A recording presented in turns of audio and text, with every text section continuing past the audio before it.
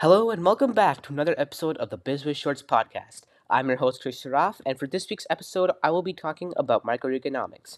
I hope you enjoy it, and let's get started.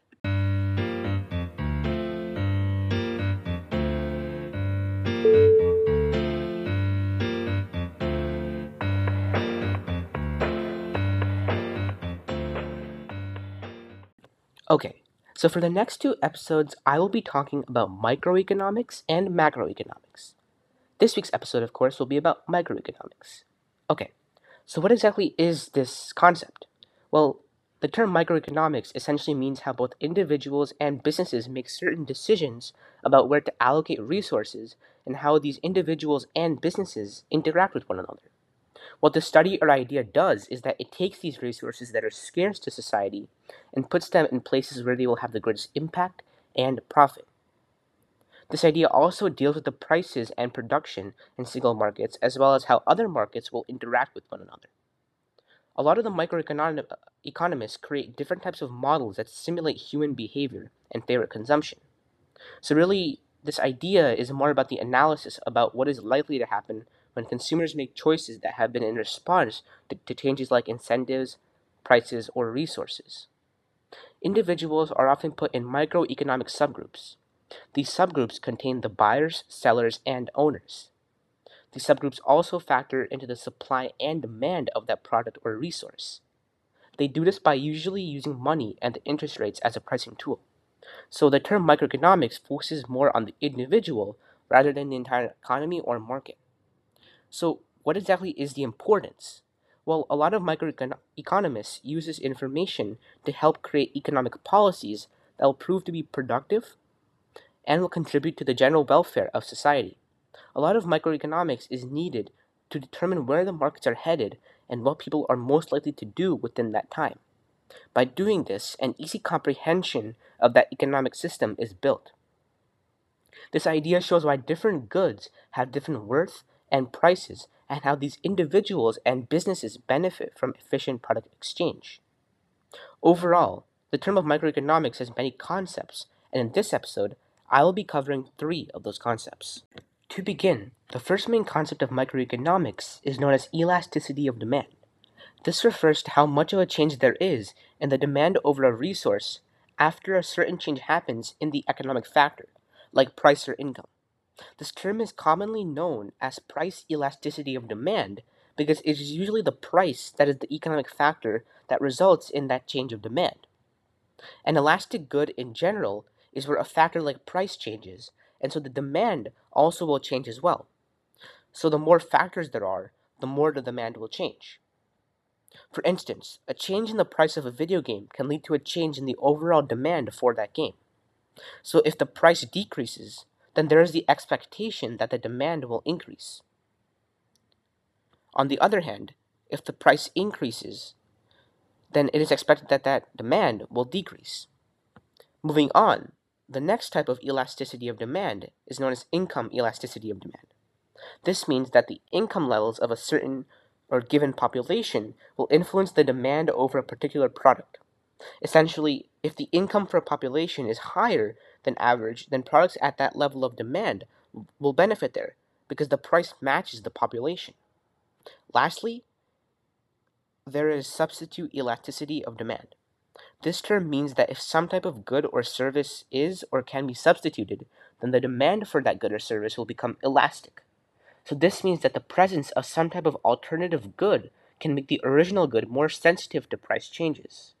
So elasticity of demand functions through these three main subtopics. Alright, so moving on, the second main concept of microeconomics is called marginal utility. So the term marginal utility is an added use of satisfaction that consumers have from gaining more goods and services. This concept helps economists determine how much of a product a consumer will pay for. So it is really how satisfied a customer is that will lead them to make certain decisions. A customer has to be happy with the product in order for them to determine if it is worth purchasing or not. So for marginal utility, it helps in showing how consumers will make the best choices using a limited budget. To be more general, people will keep on getting the goods as long as the marginal utility weighs more than the marginal cost or the price of that good. So people continue to buy this until this happens so that it works out for them and keeps their limited budget in check. Similar to the first concept, there are also different types of marginal utility. The first type is positive utility, and this simply means how having more of that item will make the customer happy. The best example is that, say you had a great tasting cake and there's still some more left. By having more of that cake, you feel happier and you have more joy. Another type of marginal utility is known as negative utility. This is, of course, the opposite of positive utility, and it means that when a consumer has too much of something, then it begins to have a negative effect. For instance, eating too much candy leads to a stomach ache, which is a really bad thing. Okay, so the final main concept of microeconomics is known as elasticity of supply. So often when people hear about supply, they associate it with demand, because the common phrase is supply and demand. So for there to be elasticity of demand, there first has to be elasticity of supply. So what elasticity of supply is that it refers to the responsiveness of a supply of a good after there has been a change in the overall market price. In terms of this economic theory, there will be more supply of a good if the overall price of the good increases. This is because not many consumers are buying this product due to the price being higher. On the other hand, if the supply of a good decreases, then the price for that good will also decrease as well. So elasticity of supply has two main types of subconcepts as well.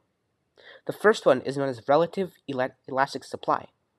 This is where the price elastic supply is greater than 1, and so it is known as elastic. So this means that the quantity being supplied goes through a larger change in the price change. Another type of elastic supply is known as a perfectly elastic supply.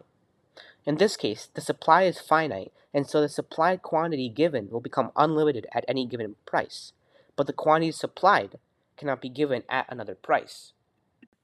Okay, so let's review what we talked about.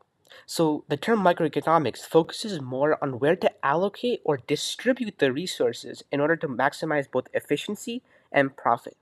So the term microeconomics focuses on the three main concepts, as we mentioned before, which are elasticity of demand, the marginal utility, and also the elasticity of supply. This is essentially what microeconomics covers and what these microeconomists have to analyze in order to best help keep the market on the most popular trends.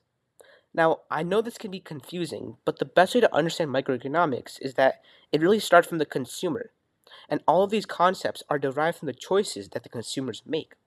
It is really interesting to see how many factors and variables are created by the choices that we as consumers make in our day to day lives.